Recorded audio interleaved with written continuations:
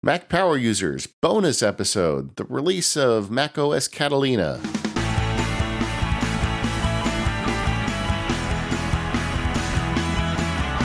Hello everyone, this is David Sparks, and joining with me is my pal, Mr. Stephen Hackett. How are you, Stephen?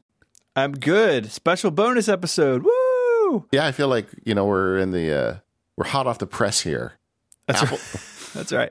Apple, we've been talking about, we wanted to cover Catalina. We wanted to make it timely coverage. And of course, Apple decided to release it. Yeah, it's out sort of mid-cycle for us, and we didn't want to wait. So here we are with a special bonus episode. So this is just us talking about the features of Catalina, talking about my review, and I think it's going to be a lot of fun. No sponsors, just Catalina, all the way down. Yeah, I am actually excited about this Mac update. I was talking to a geek friend who said, well, all the action's over on iOS.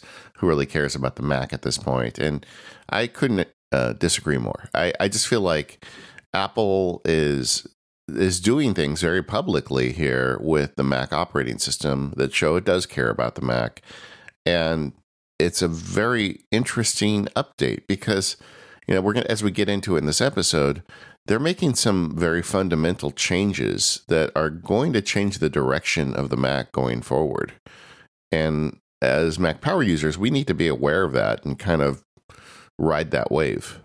I think that's absolutely right. And I actually look at the changes in Catalina, which we're going to get into, as a sign that Apple also disagrees with your friend. I don't think Apple would be making these like fundamental changes to macOS and building technology to make macOS more convenient for developers if the Mac was, on its way out or on its last legs. Clearly, the Mac isn't the cornerstone it once was. That, I think, has ceded to iOS. But to say that the action's over or that the Mac's time is done, I just don't believe that. Well, if that was true, they would just let it linger. Right. They wouldn't be putting this kind of effort into it. Exactly. I mean, one of the big changes is the 64-bit transition. That's a lot of work for Apple. I mean, a lot of underlying, software had to be rewritten to support that. Why would you do that if you didn't think this thing had some legs left? Yeah, absolutely. I think there's a whole bunch of examples of that. So let's get into it a little bit. I will say we have some links in the show notes this week to Apple's page. I wrote a review of Catalina. It's about 8,000 words. I also have the updated my screenshot library. So if you're not going to run Catalina quite yet, but you want to see what it looks like, I have hundreds of screenshots to do that for you. And of course, there's a link to it in the Mac App Store. Like, I don't know how many years now, 5 or 6 years. This macOS update is free. You download it in the Mac App Store. So we have all those links for you over in the show notes for you to check out. Yeah, and I just want to say, because Stephen won't, that his review is just about perfect in the sense that you can get through it in about a half hour, learn a lot of great stuff about the operating system. I like that you put your opinions in there, Stephen, and it's a great kind of companion to this episode. So if you're listening, go download or read the review over at 512 Pixels. Yeah, I wasn't going to do a review this year. My initial plan was to write a series of articles about the various features, and then I had some of that done, and I realized that I just had a review sitting there. I just needed like the stitching together. And so It's been a couple of years since I've written like a real in-depth macOS review, and it was nice to actually spend a weekend, like a Saturday and Sunday, writing it, and I'm really happy with it. So hopefully people will enjoy that read. So we did a show about getting ready, but just to remind you, because we can't do an episode on this operating system without at least mentioning, go get yourself Go 64 and run it on your Mac. This is a big deal. They've switched it to a 64-bit operating system. 32-bit apps no longer work. You will have apps that just don't work. We talked about it last week with Dave, and it's just something that you have to do. Absolutely. There is no recourse for these apps. 32-bit stuff is completely gone. And we'll talk, I talk in my review about that process. That's been a process Apple's been on, depending on how you count it, like 13 years. And wow. They've slowly been moving the entire OS and their apps to 64-bit. And for most people, 32-bit, 64-bit, that's language that doesn't really apply to most of us. In the early days, it meant that you could use and address more memory, and you were more stable under certain situations. At this point, it means that Apple has a smaller, cleaner code base, and developers have fewer things to worry about. So you're going to get caught with some old apps potentially. Again, that's why you have Go 64. We can't. I mean, I feel like I've preached it here on the blog and my other shows. Like, you've got to run this before you install Catalina, or you're going to be in for a surprise. Yeah. Or 30, depending on how many apps you have in trouble. Yeah. Well, especially if it's like a mission critical app. You don't want to discover that after you do the upgrade. That's bad. Yeah. You also need to keep an eye out for any third-party kernel extensions. We haven't really talked about this previously. There's a feature in Catalina called Driver Kit. And what it does is it takes kernel extensions and basically treats them like regular software. Yeah. I think the most common kernel extensions probably in our audience are things related to like VMware Fusion or Parallels, some sort of virtualization software. You need to make sure the version you have is updated to support Catalina, because if they rely on a kernel extension, that kernel extension will not load in Catalina. That's a security feature. I think it's a really good security feature, but just another thing you should look out for before you hit that upgrade button. Well, and the reason for it really is, it's interesting that the operating system in essence is partitioned off, where it used to be part of your basic hard drive. So anybody could write files anywhere on the drive. But now the actual operating system is partitioned off. You cannot access it, which is a great security feature. I mean, third-party hackers trying to, insert code into your operating system to do dreadful things, they just can't do that with the new Mac operating system. But downside is all kernel extensions, that was how they worked. They broke, they worked on the operating system level, and they can't do that anymore. Fortunately, Apple did provide a proper framework for people to do something like kernel extensions, but outside of the operating system. Also, I just want to very briefly mention the supported models. It's basically the same as Mojave, unless you ran a cheese grater Mac Pro. Those are all gone now. So any one-port MacBook will run it. Any mid-2012 MacBook Air or MacBook Pro or newer, Mac Mini or iMac, you have to have a late 2012 or newer, and then, of course, the iMac Pro and the trash can Mac Pro, and assumedly the new Mac Pro, all supported by Catalina. So I think these are all the same as Mojave, except for the Mac Pro. I got to hand it to Apple. Their support for old hardware on macOS is really pretty good. I mean, running a late 2012 Mac Mini with a new OS that's basically coming out the end of 2019, that's a pretty good run, and I'm always happy to see that Apple does what it can to keep Macs in usable service as long as possible. Yeah, I just got an email from a listener saying, "Hey, I'm trying to convince my boss to buy me a Mac as opposed to a PC laptop." He's like, "Give me something, because the web services we use work on all devices." And I said, length of device. Just look at how long a Mac will last compared to a Dell whatever. Sure. And you're going to be bucks ahead. Yep. I doubt there's many late 2012 Dells running the most current version of Windows right now. I hope not. It's gonna be rough. We talked a little bit at the top about the importance of this release, and I think it's important for really three reasons. One, we talked about it already, the cutting of the past and moving to the future. So getting rid of 32-bit apps. That means all Carbon apps are gone. We're going to talk more in detail about that in a second. But there's clearly a shift in the underlying parts of the OS to get rid of the 32-bit stuff. That's a big deal. But they're also moving to the future with Catalyst and Swift UI. Catalyst brings iPad apps to the Mac, and Swift UI is sort of a longer-term project. That means a developer could write one application and it could run on the Apple Watch, iPhone, iPad, Mac, and Apple TV. That is clearly a down the road type of thing, but the beginning of it is here in Catalina and in iOS 13. Apple's making the Mac an easier target for developers. And to go back to the conversation a second ago, that's a big deal because Apple is signaling that the Mac is an important member of the overall ecosystem of Apple products. The Mac is not getting left out of this. In fact, Catalyst exists purely to the Mac's advantage. That's a really interesting thing to consider when the narrative has been for the last couple of years that, oh, maybe the Mac's on its way out. These are the reasons I don't believe that. All right, I want to talk about Catalyst. Okay. So to begin with, for folks that haven't been up on the news, Catalyst is this system where you can take an iPad app, currently just iPad apps, but everybody assumes at some point it's going to be iPhone apps as well, and relatively easily convert that code to run on a Mac. Now, the hard part for the developers is you're going to have to take a touch interface and turn it into a mouse and keyboard interface, and I think some will do that better than others.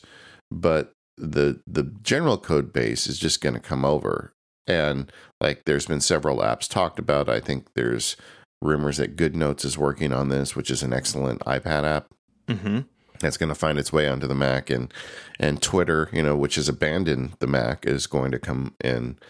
And so the idea is we're going to get a bunch of apps over on the Mac that just didn't exist before.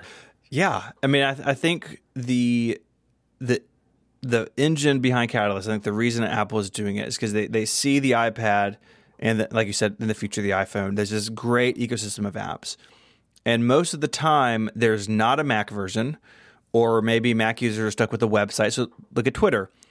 iPhone app, iPad app, no Mac app. They got rid of the Mac app a few years ago. And so if you want to use Twitter's first-party experience, you got to do it in a browser. Apple does not want the Mac to be boiled down to just a system that runs a browser. They don't want to be, I'm sorry to fire the shot, they don't want to be a Chromebook, right? They don't want the Mac just to be Safari or just to be Chrome. They want it to be a rich ecosystem with apps. And so this will be a shuttle for those apps to come over from the iPad. I've been on several betas now. Most of them are pretty good. This is definitely a thing where developers will need to do a little more work than just clicking the box to make it compatible. The developers who are going to spend time on really tuning this, I hope will be rewarded in the marketplace by customers and by customer satisfaction. I will say it will be unfair to judge Catalyst on day one. And in fact, we are here on day one. There's not a lot of things out there yet. This is going to be a slow rollout because the developers really kind of got it handed to them with iOS 13 this summer. And a lot of the developers I know personally had plans to be on Catalyst on day one, and now they're going to be later in the fall or maybe into early next year because iOS 13 just burned down their summer, right? So this is going to be a slow start. It's going to be like anything else. There'll be good examples and bad examples. But looking at what's possible here, I think it's really exciting because, like you said, the code base is the same. In fact, if you dig around in the read-only partition in Catalina, there's effectively an iOS system folder sitting on your desk. I mean, it is like an embedded version of iOS that these apps talk to and run from. There's like fascinating under the scenes or under the covers behind the scenes. I mix those metaphors. Kind of an interesting way to do it. So I think that it is a big deal, and I think that we need to reserve judgment until this is a little more fleshed out because on day one, there's just not a lot of examples to choose from yet. Yeah, I mean, the rest of the show, every feature we talk about, you can use today. You can, put Catalina on your Mac and start using it. This is the one that has a question mark hanging over it. But I also think 5 years from now, this may be the biggest thing we remember about Catalina. It's the year that iPad apps came over. And this is another one that's somewhat controversial. Some users we've talked to say, hey, this is like treating the Mac like a second-class citizen. We should have quality apps made just for the Mac. But that's not what Apple's trying to do. I mean, they're trying to make, Swift UI, which Stephen talked about earlier, is an idea where you code once and you put it on all Apple devices. Yeah. And that's how you make it easier for developers to make apps for your platform. And if we continue on the current course, I'm not happy going to Safari to use Twitter. I think that's silly. It is. And I want an app. And the obvious candidates for things like this are things like Netflix and simple apps. But the way I understand this framework and Swift UI to follow it, we're going to get complex apps this way too. I mean, Goodreader is a complex app, and Good Notes. Good Notes. Sorry. Yeah. Good Notes is a complex app. I'd love to see that on the Mac. So anyway, I think this is something to be excited about, but we're going to have to be a little patient. I think this is a response from Apple that shows they understand the marketplace. Like I agree with those listeners. I wish that the Mac app ecosystem, up to this point was richer than it was. But the reality is it has slowed down, and Apple is not content with that. So they are building these tools to help revitalize it. And yes, that means like what a Mac app is kind of fuzzy now, right? It's kind of a hard thing to define. And as we talk about the media apps in a second, if this is done well, you're probably not even going to be able to tell. I think if you look at some of Apple's new examples, you can see that. And that's really the third reason this is a big release, because it does mark the end of iTunes on the Mac. iTunes is still on the PC, so if you're on a Windows machine at work and you got iTunes there, that's still there. But the kingdom of iTunes has fallen after 18 years into these new media apps, which we can talk about. But those are three really big things. And if you had asked me 3 or 4 years ago, like when Apple was really kind of settling into the one OS a year cycle, I'm not sure I would have predicted these three major things happening all in 1 year. I figured they're going to go annual, and so they'll trickle out updates like they have been doing for quite a while now. That's fine, because boring OS updates are fine. Like you don't necessarily want a lot of upheaval year after year, but all three of these things have come crashing into macOS at the same time, and that makes Catalina, like I said, it's a big deal. So do we want to talk about the media apps? Yeah, actually, before we start the media apps, what's your thoughts on day one install? I think if Go64 says you're okay, then I think you're probably okay. I think Catalina has come a long way in the beta process, but I'll give my normal caveats. If your Mac is something you rely on to pay your bills, give it a little time, right? Like, so in my life, my MacBook Pro has been on Catalina all summer. I won't put it on my iMac Pro probably until 0.1 or 0.2. I'm going to give it a little time. But if your Mac is, maybe it is a secondary device to an iPad or an iPhone, or there's nothing really mission critical on it, or you use all Apple stuff, right? You're using iWork and you're using, Photos and iMovie and stuff. All that stuff's ready, and I think it'll be okay there. But if you run into this without checking out Go64, then like it's on your own head. You got to make sure you don't have anything that you need. I would say it's fine for day one, just the same as other OSs have been fine for day one if you meet all those caveats. But don't put it on a production machine yet. I've been using it on a borrowed laptop. We talked about on the show at the beginning, it was pretty hairy, but now it's been rock solid. Actually, I think I have to return that laptop, but I think I'm going to install it very close to day one. I just have to make sure all the podcasting stuff works, but but I like it. And there's a few features as we get through the show outline here that I don't want to go without. I want them on my iMac. So I'm going to install early, but yeah, that's kind of on brand for me. Mm-hmm. All right. So let's talk about those media. What did you say? The reign of iTunes is over? Yeah, the kingdom of iTunes has fallen. Okay, I love that.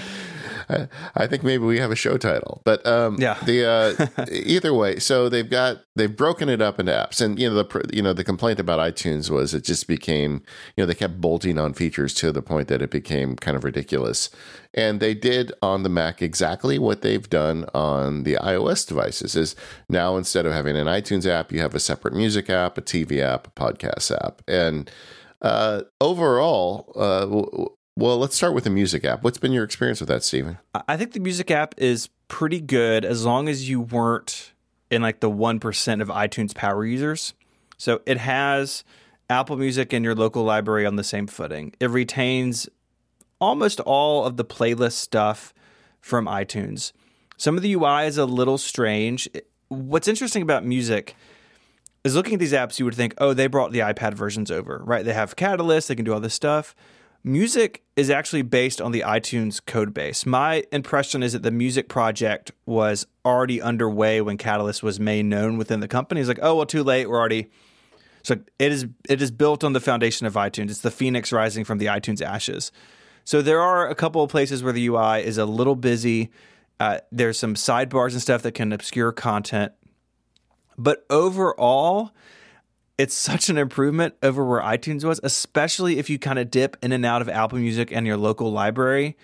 That for me at least, it meets my needs. My playlist needs and things are very simple. I'm not stringing a lot of wild things together. So for me at least, I've got no real complaints about it. What about you? Yeah, I like it too. I think it's a necessary step. You do have the big question in my mind was, what about smart playlists? I mean, I like those playlists that say play any song that I love. They have that binary system now where it's you either love it or you don't. But I haven't heard in 6 months. So I can have it feed up some of my favorite music that I haven't heard recently. You can do that. When you install it, it imports your smart playlists. And I was spending time with this before we recorded. I can't figure out how to make a smart playlist from scratch with the new system. There used to be a plus sign at the bottom. There, I know how to create a playlist with the existing Apple Music system. I'm sure there's a way to do it. I don't know. Have you played with that at all? I haven't. I only have one smart playlist in my iTunes library. It is music that is unable to be added to iCloud. Just because I drug some MP3s in once and they were all broken in weird ways. But I'm not a huge playlist user to begin with. I basically just listen to albums front to back as if they were on record. So yeah. I don't. I would assume that's in there, but I honestly haven't looked into that. It's obvious now. It's under the new submenu. There's a new smart playlist. So there it is. So you're good. I was just thinking that you would do it from the interface because it feels so much like an iPad app, but it's the menu bar. Sure, why not? And I'm a big playlist person. I make all sorts of playlists. I've manually created them.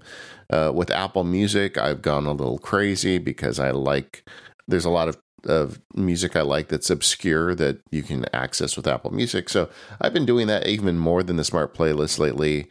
If you're a normal music person, this is going to be fine for you. If you want to make the geeky smart playlist, you can do that too. I think it's funny that it allows you, and smart playlists still allow you to sort music by star ratings, even though there's no way in the interface to add them. No. Yeah. But they also allow you to use the love feature. And I always thought the star rating was crazy because 5 stars. How do you pick between 5 stars? I never was into that. I barely even favorite pictures and photos, that sort of thing. It's so close to tagging, and I don't like tagging, so it's chaos for me. But that may be just a weird seam where, again, this was based on the iTunes code base, and that is shining through somewhere. Yeah.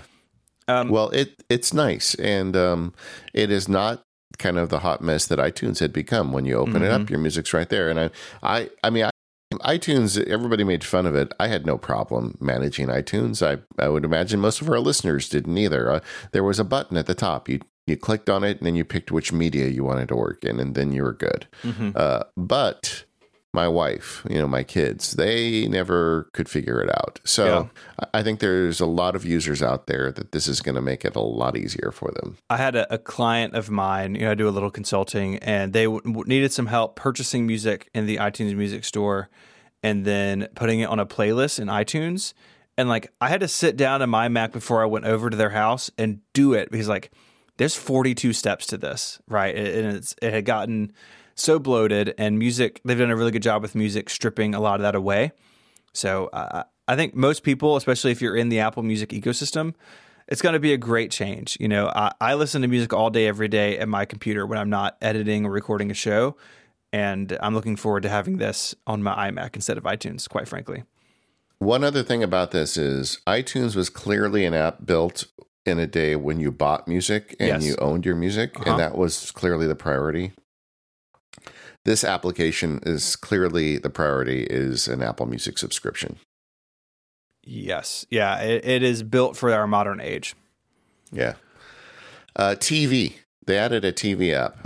And this is a case where I think maybe I'm wrong, but it's just better. I mean, the way you played your media through iTunes was really difficult and inconsistent. And this, you open the TV app, it's just like having the Apple TV on your Mac. I don't have a TV in my office, so I love this. I've been using it a lot, and it's great. Yeah, it is. It's like the Apple TV experience just on your Mac, right? Like all the stuff is there. Even if you pay for the Apple TV channels, so if you buy, what is it, HBO or something else, you get access to all that. When Apple TV Plus, Apple's TV streaming service, comes out in November, that content will all be here. I don't watch a ton of media on my Mac, but I know a lot of people do, right? Like a lot of people, if you think about people maybe in a small apartment or in a dorm or something like that, where their MacBook is their TV, right? This is going to be so much better than the old system. No, it is way better. I've got to get through, Disney Plus has that new service Disney's making. And of course, Disney owns Star Wars, so I'm in. And in February, they're making a final season to the Clone Wars animated series. Ooh. I got to get through 6 seasons of Clone Wars. And these are like, old-timey TV shows where they've got like 25 episodes a season. I got to get through 6 seasons of that between now and February. So that would not be possible without me being able to run an episode while I'm sitting here scanning documents or something. So this is great. I think this is a really nice improvement.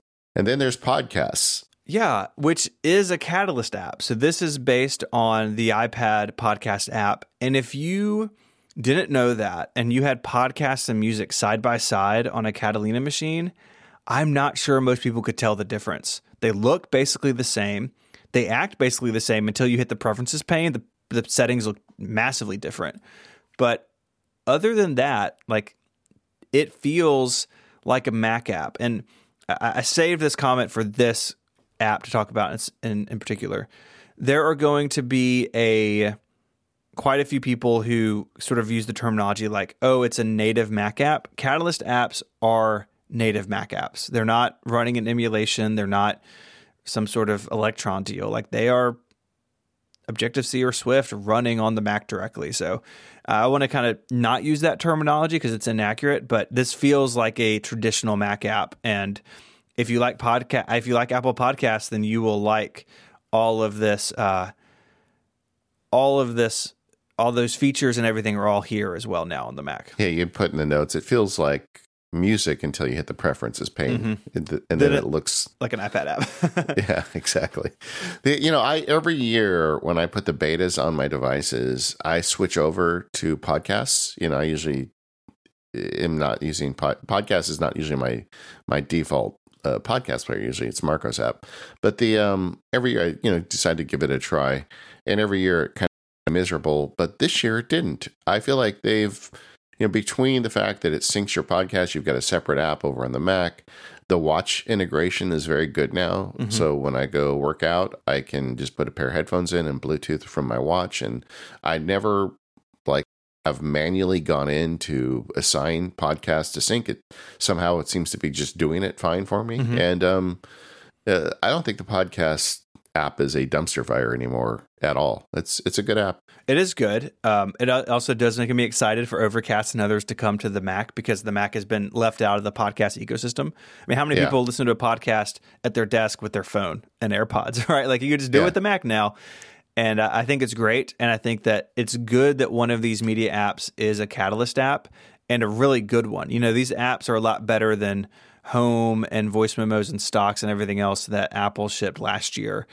This is a great app, and I think a lot of people are going to be really happy with it. And Home, totally unrelated, Home still is kind of a terrible Catalyst app. It's really bad. Yeah. Steven, one of the things we used to do in iTunes is we would plug in our devices and manage things, decide what pictures went on and all the various bits, the backups and everything.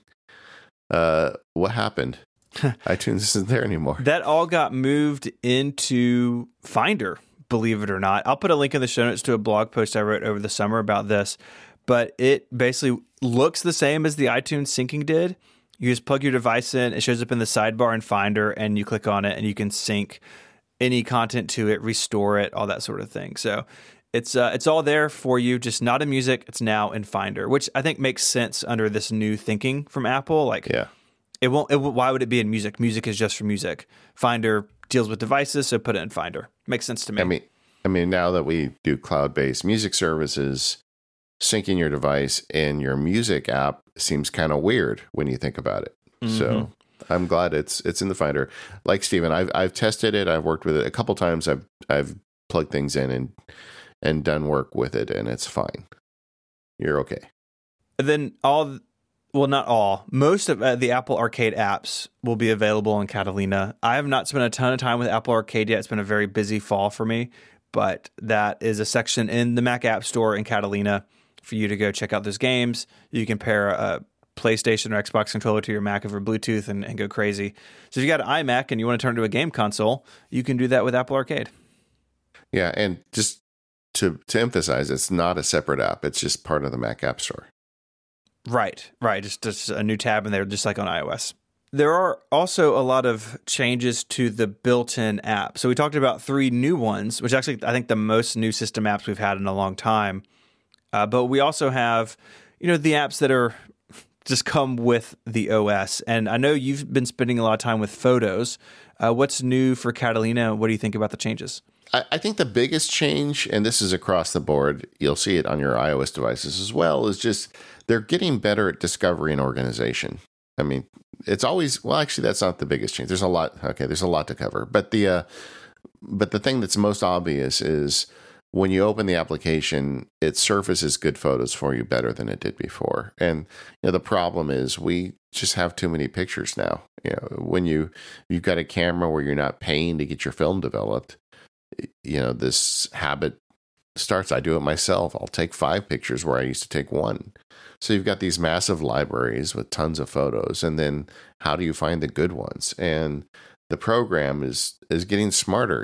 I'm sure there's some artificial intelligence involved, but it is finding pictures that are well lit.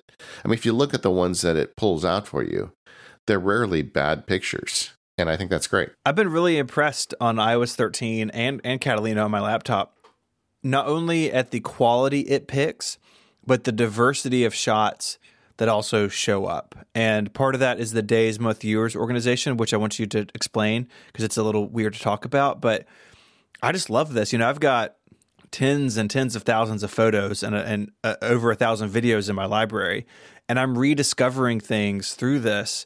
And they've had the memory stuff for a while, and that's gotten better and more customizable on the Mac this year. But the memory feature never really did it for me because it was sort of a separate thing I had to go do in Photos. And now, if you just use the default view, you're getting that sort of content filtered up automatically, and I'm genuinely loving it because I'm finding pictures that I had totally forgotten about, and it's fun to open it and just see what Photos has served up for me that day. Yeah, well, it feels like, it was always fun to make to poke fun at the Apple sample photos because, Apple is the beautiful people, right? Sure. Whenever you go in the store or see their online sample photo galleries, it's like, these are beautiful people and these are like perfect shots. But the technology's got to a point where the cameras now, even if you're not a good photographer, they can a lot of times get a good picture. And suddenly you start looking like a beautiful person because they find the good ones and they surface it. It's like they've caught up a little bit with their own marketing. And I like that. I think that's cool. But they have changed the organization. Photos is organized by days, months, and years. And the months and years views now are contextual. So you'll be reminded of photos you've taken around this day in the past. And I don't know, it just feels... it's more fun now, I think. I don't know how else to put it. But again, I keep thinking about people who don't spend a lot of time working in Photos. They're going to be delighted when they open this up and get to see pictures of, on a birthday, they're going to see pictures of birthdays through the years. It's just very smart. I like what they've done. And that's really where the days, month, years tabs come in, right? I've noticed... recently, our youngest had a birthday, and I flipped through here, and it was basically his birthday party or birthday for the last 5 years. His entire life, very easily accessible, and that was really special. I have all those in an album because I am one of those people. I spend a lot of time organizing my photos library. I actually have a smart album to show me what photos aren't in other albums, so I make sure they get filed. But it is so neat to have it done automatically because most people don't spend the time I do in that. My wife tried and then she sort of gave up 2 years ago. And this has been huge for her because she can just open her phone or iPad and the organization has kind of taken place automatically. I love that you don't want to tag, but you do that. Yeah, well, it's like putting things in folders in Finder or in Notes or Evernote, right? Like things belong in files, folders, or albums, but the tagging is chaos. Is that madness? Yeah. The other thing that's got better is the editing tool suite is just easier to use and it's more powerful. I mean, I remember for a time when we left iPhoto and went to Photos and everybody said, oh, man, we've taken so many steps back. But boy, you could not pay me to use iPhoto now with all the features in Photos. I think it is so much better than what iPhoto ever was, even before iPhoto started getting terrible towards the end. It's just, I think they've done a great job with it, and they've added, it's nice. Those memory movies, you get them on the Apple TV, like whenever we have family over. My mother-in-law loves to sit there and just go through the Photos app on the Apple TV and just have it make videos. The stuff that we used to have to work on, now it'll take an event, grab some videos, it'll pick amazingly some appropriate music, and then it'll make a video out of it. Well, on the Mac, they have that now too, but it's more customizable. There's additional fonts. You can kind of like set the mood and the duration. You can edit it a little bit more than you can, where the Apple TV just generates it for you. I think they've made a lot of progress with Photos. I'm working on a field guide on it, so I've got so many ideas that I don't want to turn this whole show into a photo show. I could talk for hours, but this is the Apple thing where they make something and then they iterate it on it every year, and before you know it, you're looking like, wow, this has really turned into something. Mm-hmm. I think this is the year where Photos, you notice that, and it feels like a very cohesive platform across iOS and the Mac. Like Photos is now an Apple product and experience no matter what device you're on. And especially if you do the iCloud photo library stuff, so all your things are everywhere. I've really come to enjoy it. I don't miss the days of, I used to do all that in Dropbox, and like I had this crazy Hazel system. I don't miss any of that because Photos has gotten so good. My wife and I, we were just looking at her phone last night, and we had this suggested sharing button show up that she wasn't aware of, but now it looks like we had a family event and there were some group pictures and it said, I recognize a bunch of people in this picture. Do you want to share it with them? And it's just like they're thinking for you on this stuff, and it's very evolved. I still think we need to, deal with the problem of when a husband and wife have two separate libraries, how do we share? Yes. And I mean, there's still problems to be solved, but the general usage experience is superior than it's been ever before. I want to talk a little bit about Safari. It's not only the browser, but it actually powers a lot of stuff in macOS, the technology under Safari. And Safari 13 actually came out a couple of weeks ago. It's out for Mojave and High Sierra, of course, in Catalina. So I don't want to spend a ton of time on it, but it's got an updated start page where it sort of brings in iCloud tabs, recommended links sent to you in messages, which I really like, and sort of building that start page, making it easier to get where you want to go.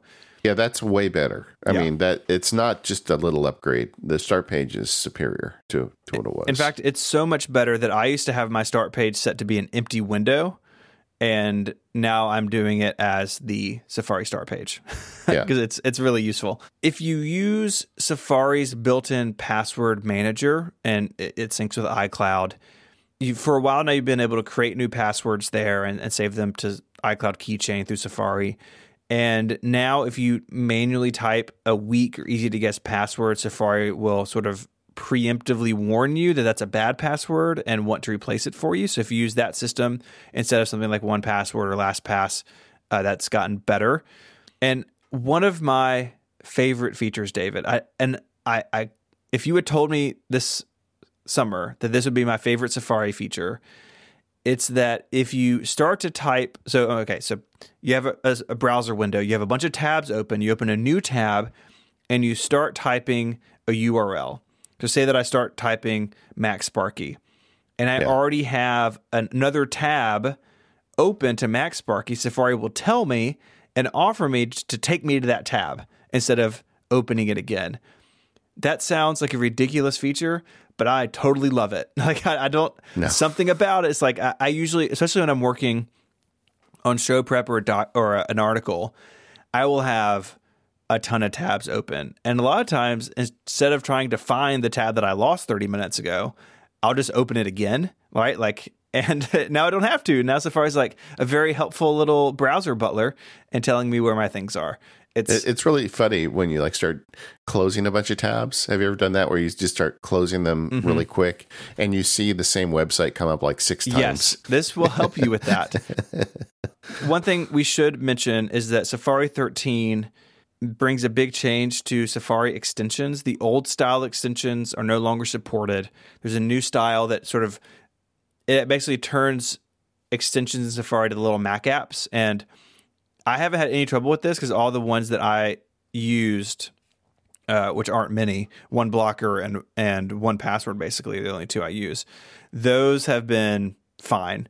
But if you have an older Safari extension, it's not going to work in 13 potentially. So you've already discovered this because Safari 13 got pushed to everybody a couple weeks ago. But if you were wondering what happened to that one extension you used, that's what happened. So there may be a new version, or you may have to find something else. This is breaking some older style content blockers for the new content blocker system. But for the most part, I think people will be okay. I don't think most people use a bunch of Safari extensions. But if you did and you had trouble, that's what happened. This is part of a bigger theme where Apple is just getting out of the plugin business. They no longer want developers to be able to inject into their code, just like they don't want system extensions, like we talked about at the top of the show. They're taking out plugins from Safari. They're taking out plugins from Apple Mail. They have provided ways for developers still to get that functionality with, in essence, a separate app that is kind of sandboxed and not as dangerous to the user. Mm-hmm. But it's going to take a bunch of work for everybody. Yep. All right. Speaking of Apple Mail, they have made they've made improvements. I was just saying the plugins are going to lag behind. I was just looking at a Small Cubed, the people that make mail tags, and they've got a waiting list right now. So I'm sure they're going to be behind the release. If you need that plugin to make Apple Mail work, that may be a reason to hold up. But they've added iterative changes to Apple Mail. Mute thread is there, and you can block a sender. So they're trying to kind of bring in some more power features that we've seen from outside applications. But Apple Mail is still Apple Mail, right? It's solid. Yeah. It gets the job done.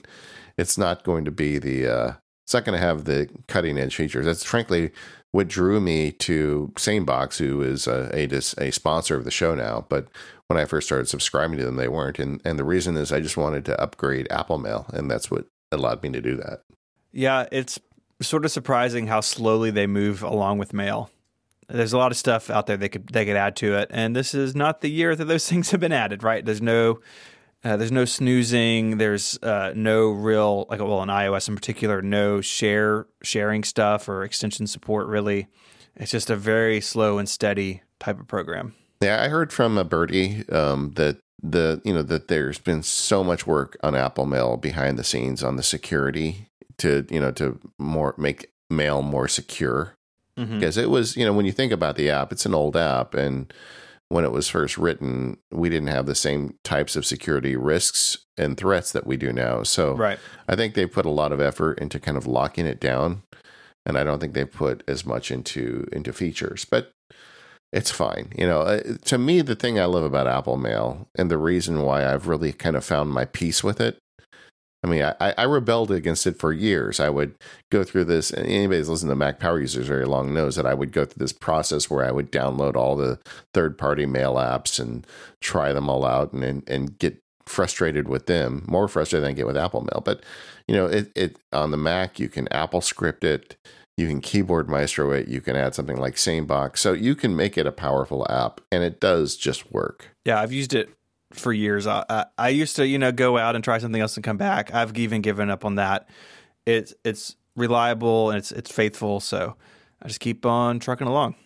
Yeah, one thing I'd say about Mail feature, I think probably one of the most important new features for listeners, and this is bridges over to iOS as well, is now Apple Mail has always had multicolored flags on the Mac, but now they also have those same flags that sync over on iOS devices.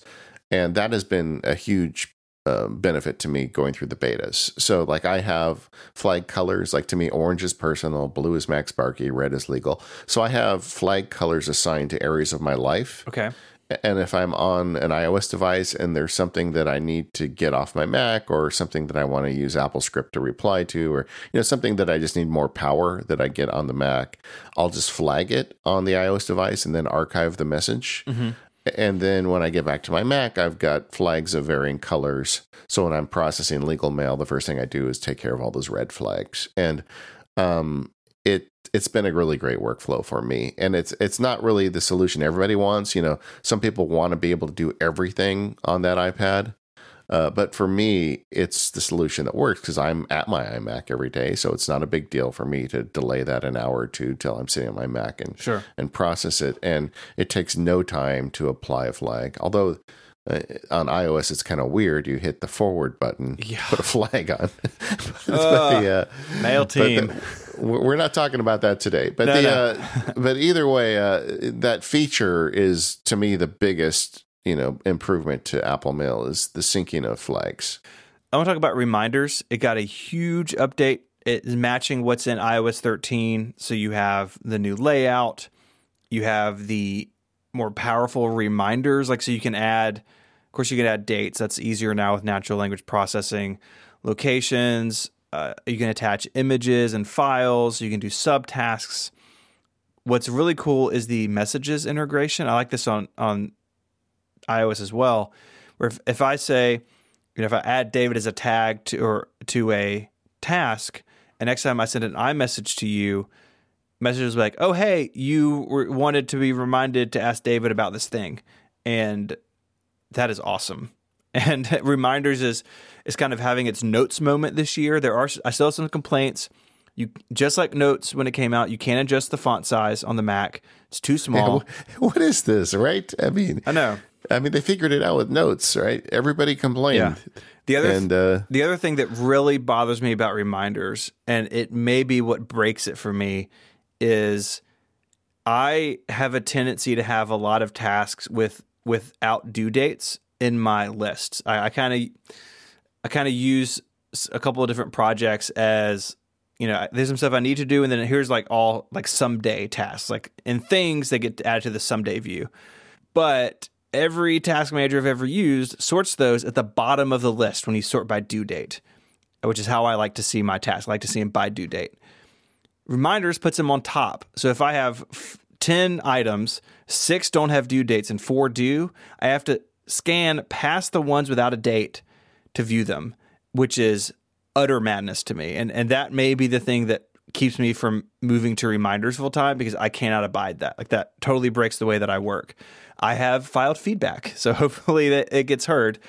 But other than that, if that doesn't bother you, reminders is really good. And I think it can meet the needs of a lot of people who don't need something more powerful.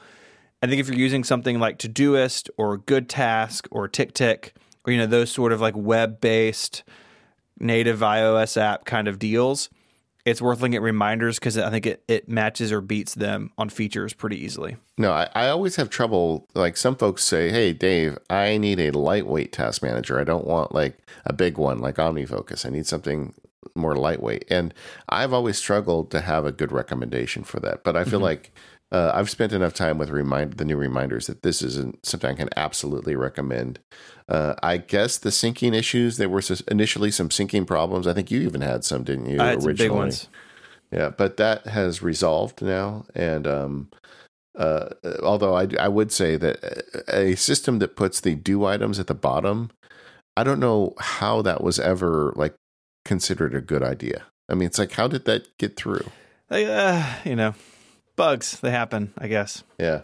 But either way, it's a nice app, and you're right. It has now had its Notes moment, and if it follows tradition with Notes, it's going to get better. You're going to be able to adjust the font size. They're going to add additional features, and it's going to turn into a real usable application. Notes has continued to get some updates. It had its big moment 3 or 4 years ago now. There's some new stuff. There's a new gallery view, which I have a couple of notebooks that are basically all PDFs. So I have one that is scan field notes notebooks, and I have one that is user manuals to like basically everything in my house. And I really like gallery view for that because you get, just like in Finder, you get big icons, you can see what's in them. But my favorite feature is shared folders. So in the past, if you had a bunch of notes you shared with somebody, so me and my wife have some, I had to share all those individually, and I had them all in one folder in notes because I like folders and albums and files, as we discussed.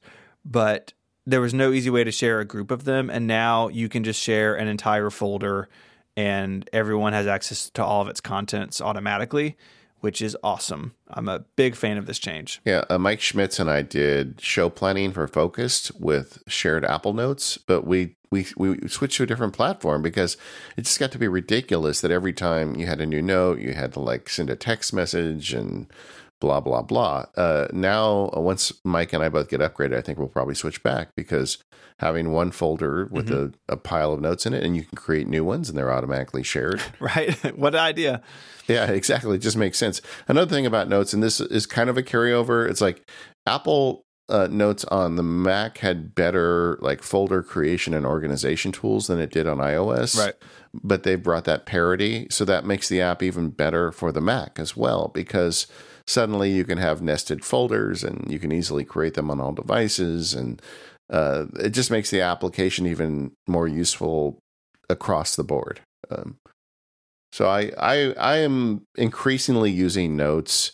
I currently have 1,400 notes in my Notes database. Woo. And I'm at like 500. I thought I had a lot. Yeah, well, I just, I keep like lots of things in there. And in the past, I was told by people at the fruit company, hey, you get to 1,000, you should slow down there, Sparky, And that's not an issue anymore. So I think the back end is getting more stable. Good. They added a better search as well. But I think that overall, I just like the fact that Notes gets improvements every year. When this product came out, Katie and I argued about it on the show about, is this something that Apple is going to make this one improvement and then forget about it, or are they going to continue to improve? And they've continued to evolve this, and I like that. Me too. One thing is a good example of that is Checklist, which has been in Notes forever. Yeah. But it was just a visual way to have a list that you could check boxes off of. And now they're much more powerful, so you can reorder them with keyboard shortcuts, which is cool. You can have it to move check items to the bottom of the list automatically. So if you're like packing, sometimes maybe other people have this too, where if I have a list of 10 things and like half are checked and they're interspersed, sometimes it's kind of hard to see like what's checked and what's not. You can group them automatically now. And if you've completed a whole checklist and want to reuse it, so again, my packing checklist, I use it several times a year, and to undo it, I have to go tap, tap, tap, tap, tap to uncheck them. Now I can just select them and uncheck all of them at once, which is awesome. So nice. This little feature in Notes that a lot of people probably use is getting just a little bit better. And it's pretty sweet as someone who uses Checklist for, packing list. I do it for when we record a live show. I have like a prep thing of like, make sure you have this, you've done this, you've set this up. And things that I use pretty often now will be less annoying to deal with after the fact. We got a new app that replaced an existing feature. That's this Find My app. Yeah, man, the name hurts me. Well, I think the other penny hasn't dropped on that yet. Yeah, right. Like there's rumors of a Tile-like device, but Find My combines Find My iPhone and Find My Friends, which I really like actually, to have one app to see where people are and then see where my and my iCloud family devices are. One thing on the Mac, I talk about this in my review, is that it does not include a Today View widget on the Mac. Yes, I'm sad about that. Me too. I used it all the time. Now, this is a Catalyst app. I don't think that precludes them from building a Today View widget. Maybe they just didn't get it done in time. But I hope they bring that back. I hope someone at Apple listens and brings that back, because that was a great way to very quickly to see if, I work back here in the studio. I don't know necessarily like if my wife's home or not. I can very quickly see without texting her or, going to bother her like, oh, are you home? Or and if she's not, then I'll wait till she gets home for something. It's a nice little feature that I used a lot, but maybe it'll come back. But other than that, like this, again, it looks like the iPad version because this is a Catalyst app. And I think if you didn't know that, you wouldn't necessarily think that, because it also looks like Maps and other things that are traditional Mac apps. Yeah, it's like I used to use it all the time because it's like on days that I would cook dinner for Daisy, I'd want to see when she left work. And I know I could probably do that other ways, but it was just nice being able to swipe over on my Mac. So I, like you, I really miss that feature leaving. Mm-hmm. And you can just open the app. I get it. It's not that big of a deal. But That's a real, where it's a, not a hard problem to solve, but it was faster. yeah. There's one thing in here that I want to talk about finding offline devices. So say that you have an iPhone and, it gets stolen or misplaced. Someone else has it. In the past, you would log in to find my iPhone and you could see the phone where it was, see somebody speeding down the highway with your iPhone. But if they turned, airplane mode on or took it off the network, then it was invisible to find my iPhone, right? Because it can't call home. In this new system, any Mac or iOS device with offline finding enabled, so you have to go and turn it on, it can detect a lost device via Bluetooth locally. So think about my example. My phone is stolen. Someone has taken it off the cell network. It's not on Wi-Fi. And they then walk into a gas station. If someone else is in the gas station with this turned on their phone, Find My will ping me and say, hey, someone else's phone saw your phone here. There it is. Really nice. Yeah. It's done in a way that's completely encrypted. So like, I don't know it's even happening as the other, say that, David, you're the other person in the gas station. You don't know that your phone has helped me recover my phone. It's completely encrypted. Apple says that the way it's built is there's no impact on your battery life or cellular data plan. This is really cool because what Apple has done is it's turned its fleet of 1 billion devices into a Find My network. And I think that's why if they do the tile thing where you could attach a sticker to your wallet and your wallet gets stolen, this would work the same way. Why that feature is so interesting, because in a lot of places in the world, especially in North America, there are iPhones basically everywhere. And Apple can create this mesh network to find things. And I think it's great. I think it's really cool, especially because it's basically invisible once you turn it on. You don't know you've done a good deed, but your iPhone is there making sure you get some karma points. Yeah. And so the rumored product is a tile-like product that you can stick on things that you buy from Apple, but it's going to tie into this Apple network, which is so much bigger than anything Tile has, Yeah. So like if they make one, I'm buying it and I'm going to tape it to the bottom of my bicycle. I like if someone steals my bike, I'm going to know exactly where it is. So, just like stuff like that, I think it's going to be great if they do that. And that's why they gave it the weird name Find My, because it's going to be more than just Find My devices and Find My friends. Mm-hmm. Yeah. I'm going to put them on my bikes. I even thought, like, would it be interesting to like put one in my car? They're depending on how expensive they are. I'm just going to put them on everything. You could put one in your kid's backpack, right? Like if they don't have an Apple device. Like seriously, like, I mean, so there's all sorts of things. I probably should put them in my kids' backpacks. They leave them everywhere. Did your kids do that when they were young? It's like, come home, like, where's your backpack? Oh, I don't know. It's on the playground. It's like, what are you doing? Was that a problem at your house? No, it wasn't, but they destroyed them. I could never figure. We'd buy like a new one in September, and like in January, it would look like it had been dragged through the desert, by a truck with a chain. I don't know. I don't know how they did it. Those kids would wreck that stuff. Yeah, I think they would just get one handle and just drag it home every day. Yeah, maybe. Know. Oh man. Kids destroy everything. That's what we're saying. And then they got the thing where they were giving them so many books that we had to get them one with wheels. I felt bad for them then. Yeah. It's like, mine are still in elementary school, but I know that's coming. All right. Well, so Find My has got some interesting stuff going on. We would like to be able to get to the information faster, but one thing that we didn't say is when you can find devices with this, you can find all the devices in your family sharing. And that is an improvement. Before, a lot of times you had to like re-enter credentials every time you wanted to do that. And that was a pain. And now it's much easier. And I can ping, when my kids say, Dad, ping my phone, I can do it from my Mac, and it's all good. Yeah, I think all in all, it's a huge improvement. And I'm excited about the future possibilities of this technology. Another feature that was on iOS that has come over to the Mac is screen time. Yeah. And like, in a way I sort of didn't expect. Like if you look at it, it's in system preferences, which I actually wish it was a standalone app because you have to do a lot of scrolling in system preferences to see everything. But it looks like the iOS version sort of pasted into your Mac. It has all the normal features. So you have the usage, app limit. So, hey, I only want to use Tweetbot 20 minutes a day. I have pickups for my iMac. I have a lot of questions about that. So pickups on the iPhone or iPad make a ton of sense, right? It's what did you do when you picked up your phone? Yeah. On the Mac, it seems like what it's trying to do, and it's been screen time like it was on iOS 12 when it first came out, it's been very buggy for me in Catalina. It is trying to tell you what app you use first when you wake up or log into your Mac.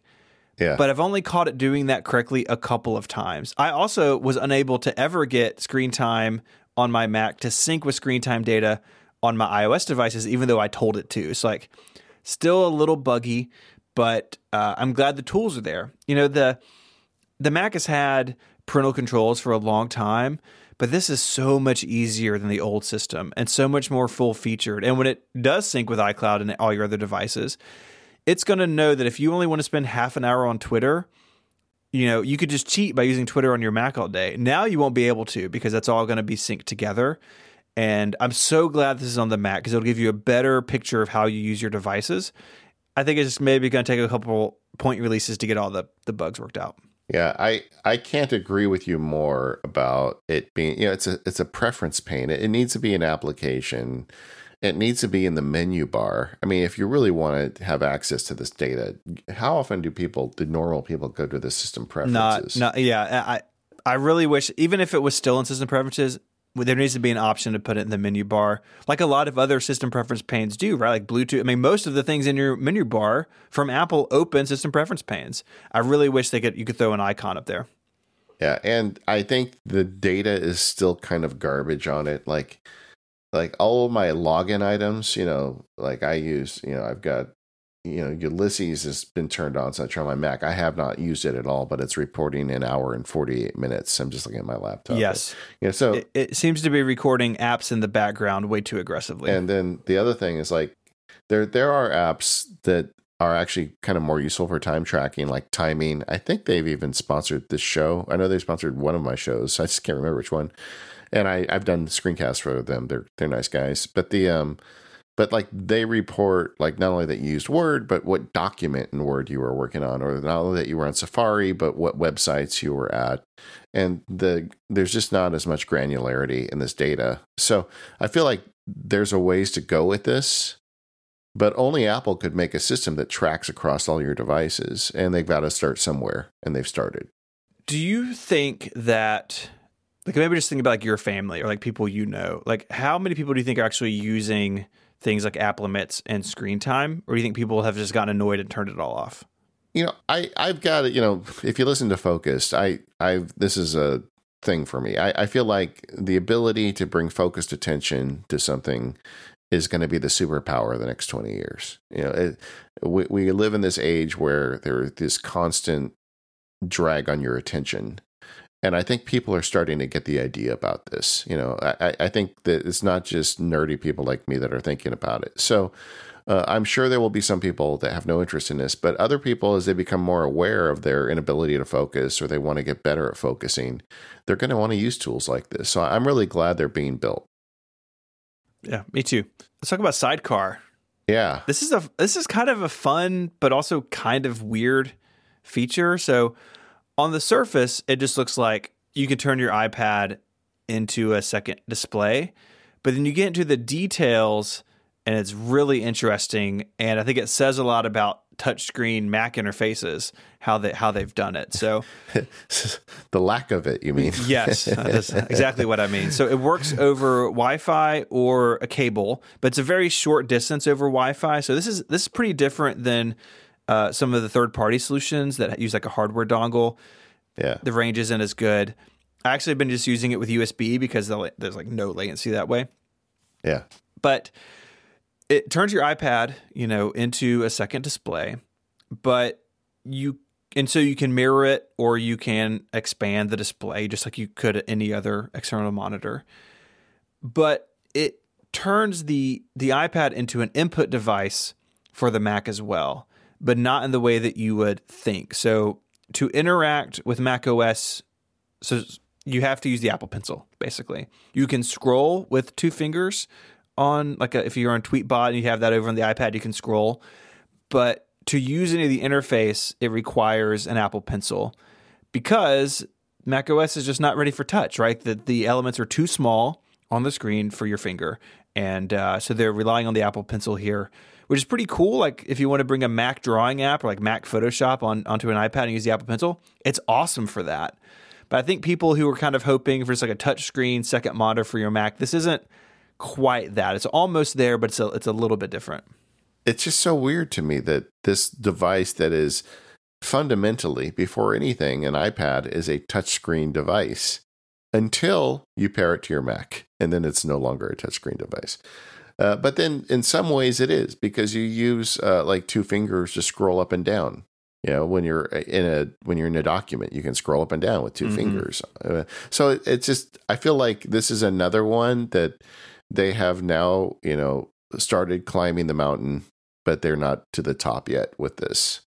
It needs work, but there are some things about it that are really cool.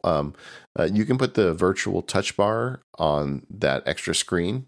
I know a lot of people love to hate the touch bar, but sitting here with a touch bar next to your device, it makes sense on a touchscreen device, assuming it's acting as a touchscreen monitor. Right. So I like having that there. It also makes you less reliant on things like menus and UI in the Mac, on the Mac interface, because a good Mac app will bring things that you want to the touch bar. And so it speeds things up. I think it makes a ton of sense to bring the touch bar to this. I think it's actually the smartest thing about it. It also has a sidebar, so you can quickly get to like the command key and other shortcut keys, just like something like Screens. Screens does this as well, and so do some other VNC clients. So it is a pretty quick way to move around your Mac. I think if you're an artist or somebody who is doing a lot of precision work, this is cool. I've actually have used it a few times to practice keynote setups because I, dear listener, unlike some people, only use a single display on my Mac, not multiple displays. And it's been kind of cool to like use an iPad to like show me what the keynote would look like, but then have my presenter notes and everything else on the MacBook Pro. So there's lots of uses for it. But it's kind of a weird feature. It's cool, but it's not what it looks like on the 10 necessarily.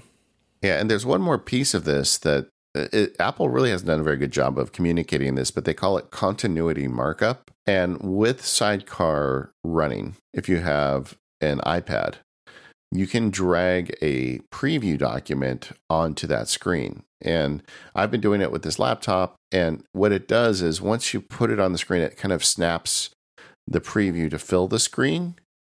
And then you can use the Apple Pencil with the annotation tools to annotate it essentially on your Mac, but with the benefit of a pencil. Does that make sense? Yeah, that's cool.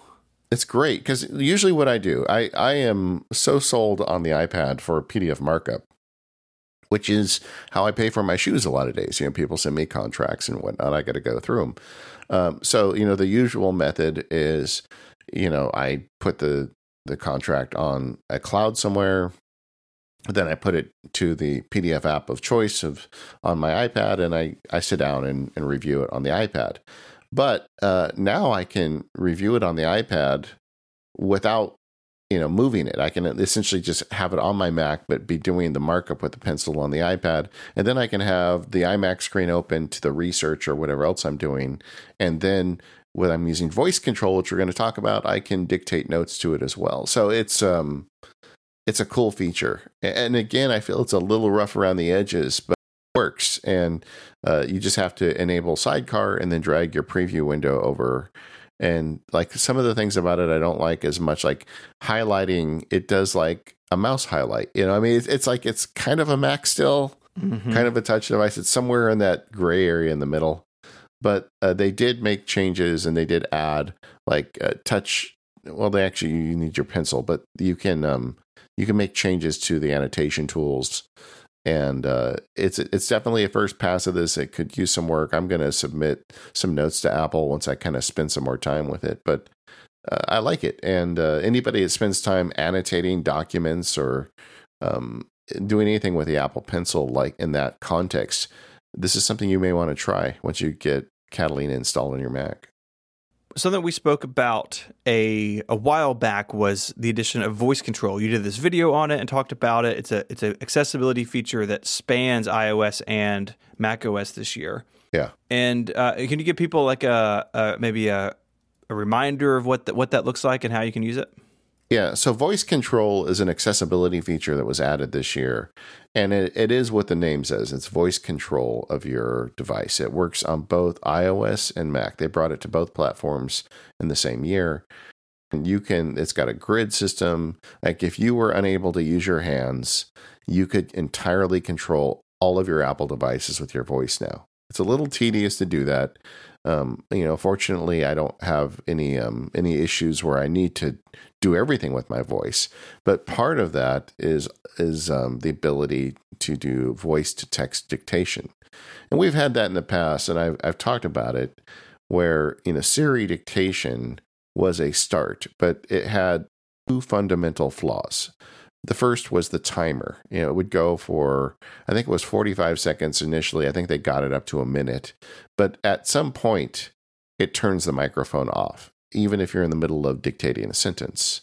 And then if you press the button again, it starts as if it's a new sentence. So you've got all these grammar kind of like crashes.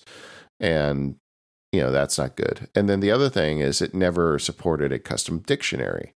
So, there were tricks where you would give yourself nicknames and things to get that. But what if you wanted to use the name 512 Pixels, exactly how Steven spells his website? Well, that wasn't in the dictionary. So every time you would dictate that, you would get something weird. Maybe you get the number 12 and then a space in the word pixels, or who knows what it would do. But now it's got a custom dictionary. So you can set vocabulary words and voice control. So for instance, I have 512 Pixels as one of my saved voice control vocabulary words. And if I say that, it knows what it's doing and it just puts it in there. So in a lot of ways, this has replaced Dragon. Dragon was the dictation software for so long that mysteriously about 8 months ago said they're not going to support the Mac anymore. Well, now it's not so mysterious why they pulled out, because Apple has built in essentially the same feature for free in the operating system. So that's the big picture. I've been using it since June. I mean, when I saw this in the keynote, I got so excited. I couldn't wait. Like I said, I installed the beta very early. I put betas on my iOS devices. I wanted this voice control. And so having now used it for several months, I'll tell you, it is a massive improvement over Siri dictation. Accuracy is better. There's no timer. There's vocabulary. Is it as good as Dragon? I don't think it is. I still have a version of Dragon working on the iMac because it still works on the old operating system. I haven't tried it on the laptop that's running Catalina. I'm assuming it won't work on that. I think the accuracy isn't quite as good, but it's good.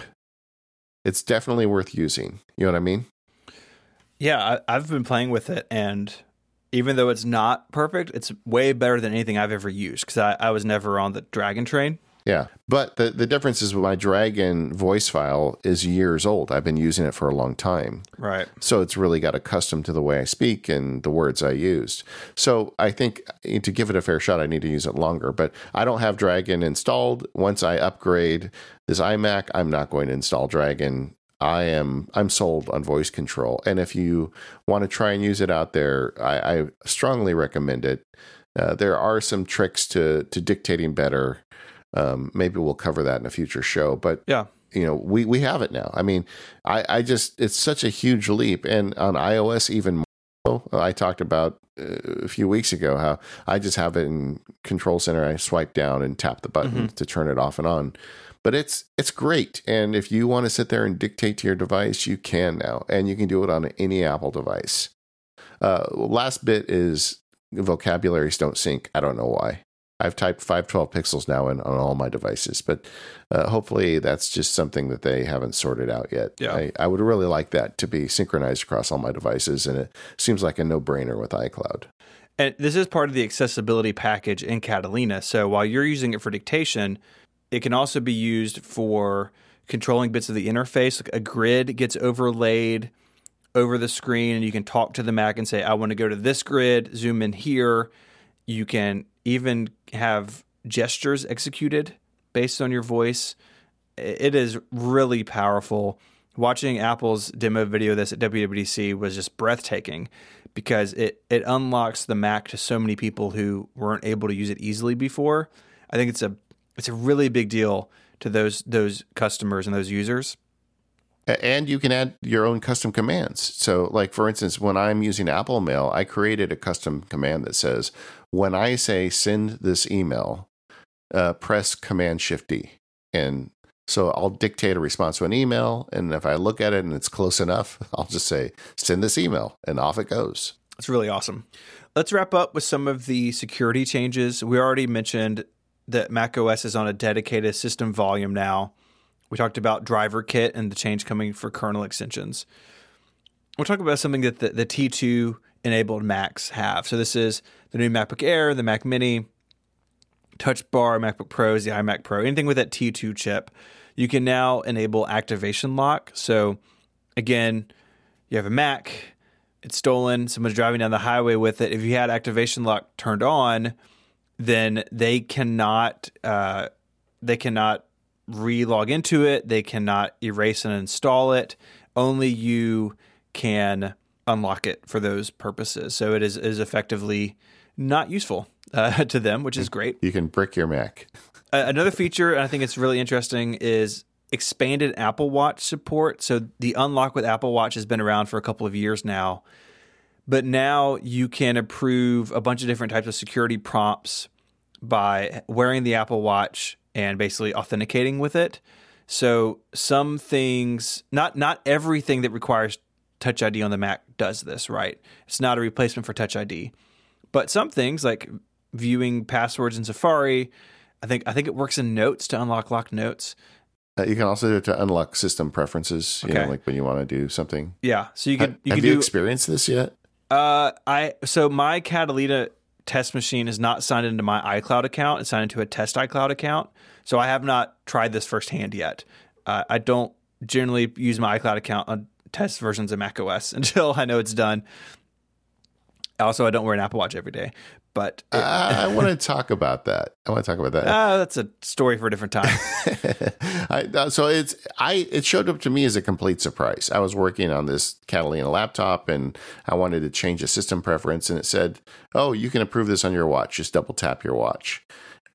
So taking your hands off the keyboard, looking at your watch, double tapping, I think that's a little faster than tapping something with a mouse and tapping in a password. I don't know that it's all that much faster, but it does feel like living in the future. And I don't think it is like I said, it's not a replacement for Touch ID, but it also makes me worry that Touch ID or Face ID is not coming anytime soon to more Macs, right? Like I have an iMac Pro. It's the most expensive Mac you can buy until the Mac Pro comes out. No Touch or Face ID, right? Like I was hoping something would give there soon, and this kind of makes me think that maybe it's not. But it's a nice feature if you wear an Apple Watch. You know, the unlock with Apple Watch is awesome. And this all works just as well. And people can already be using the approve Apple Pay with the watch or the phone. It's that sort of thing. Apple does that stuff really well to like use another device to authenticate you on the Mac. And this is just that expanding, which is really pretty cool. Yeah. I think the biggest story, though, about security with this release is all the approvals you need to give it now that you didn't before. So I'm going to read you a list of things. So if you or an application do anything to touch any of these sorts of data, you're going to get a pop-up asking you to approve it. Your documents folder, your downloads folder, your desktop, anything in iCloud Drive, any removable media like a USB, like a jump drive or something, external drives, keyboard events, so something like Text Expander or Keyboard Maestro, anything that could monitor or change what you're typing, or creating a screen capture in QuickTime or third-party apps. any of those things will trigger a pop-up saying, hey, this application wants to control this or access that. Don't allow or okay. Some of this is old. Mojave had some of this. Mojave also, I think it was maybe even High Sierra, introduced the preferences pane to like, yes, give this full disk access. Don't give that. This is just continuing to expand. I have no problem with Apple wanting to protect people's data on their disk, but I truly think, my honest opinion, is that this is too far. That when you install something like Transmit, this is in my review, I got 3 pop-up notifications the second I opened Transmit, and then a 4th asking me if I wanted it to send me notifications. The problem with this is people are going to stop reading these on about day 3. Yeah. And I think when you interrupt the user with a pop-up like this, you are training them to just hit OK if there's too many of them. And I think it's not as bad as Windows Vista. People will make the comparison to Windows Vista because it had its crazy authentication system that worked kind of like this. But it's pretty close, all right? Like, it is annoying as someone who knows what they're doing to get stopped by that. So my proposed solution for this is, if your account on the Mac is a standard user, you should see these. But if you are like me and you run as a local administrator, there should be a way to turn these off, because I know what I'm doing and I don't need to have my hand held by macOS anytime I install an app that wants to see what's in my desktop or documents folders. That seems like a reasonable middle ground to me. Apple hasn't asked me yet, so They haven't. If they want to, that's what I think. Come on, guys. Tim, give Steven a call. I'll tell you so I have the same problem, with this. It seems like every time I start playing with an app, I get all these boxes on my screen. And to me, I think the biggest injury or insult of it is multiple boxes for a single application. It seems to me like they should be able to say, hey, you just opened Transmit. It needs access to these 3 things. Mm-hmm. And you click OK once. It gives you a list of what it's doing, and you can OK or you can reject it. But rather than giving you 1 OK, it's giving you 3 or 4 OKs. And that's the part that I don't understand. It's like, come on, Apple. You guys are the best user interface designers in the world, and you couldn't figure out a way to combine this stuff into one approval? That's a really good point, David. I like that a lot. Anyway, we don't want to end on a downer. This is a big update, and I think that, like I said, between the Catalyst apps and the other stuff going on, Apple still has love for the Mac. It's obvious. Yeah, I'm excited about this. There's a lot of change, but Apple is kind of putting the foundation in place for the future. Things like Catalyst in the next couple of years will hopefully bring more apps to the Mac. And with Swift UI, Apple's going to bring whole new types of apps to their entire ecosystem at once, where the Mac is a level playing field with other devices. That's good for the Mac. The Mac needs a rich third-party app ecosystem that has not been its strong point the last few years, and Apple wants to change that. And I think Apple's more committed to the Mac than they have been in a long time, right? We wouldn't be getting these changes. We wouldn't be getting the Mac Pro. We wouldn't be getting these things if Apple was checked out with the Mac. And so I think Mac users, while you should be prepared for this update, I think they should be excited about what it signals from Apple, and I know that I certainly am. Honestly, voice control alone is enough for me to want to upgrade. But when you look at how iTunes has turned into these media apps, the Catalyst stuff, the improvement to photos, I mean, they delivered the goods this year. And I'm sure we missed a few things. Sign in the forums. Let us know the things you like most about this new operating system. But I think we've got something to be excited about. Absolutely. Well, thanks again, everyone, for putting up with us dropping another episode in your podcast feeder. But we're very excited about this, as you can tell. Go ahead and download and install it. Unless it doesn't work for you, then don't blame me if you do. But sound off in the forums. This is a great release for Apple, I think, and I'm really looking forward to seeing what happens. We'll be returning to our usual programming. You'll get a show this Sunday. See you then.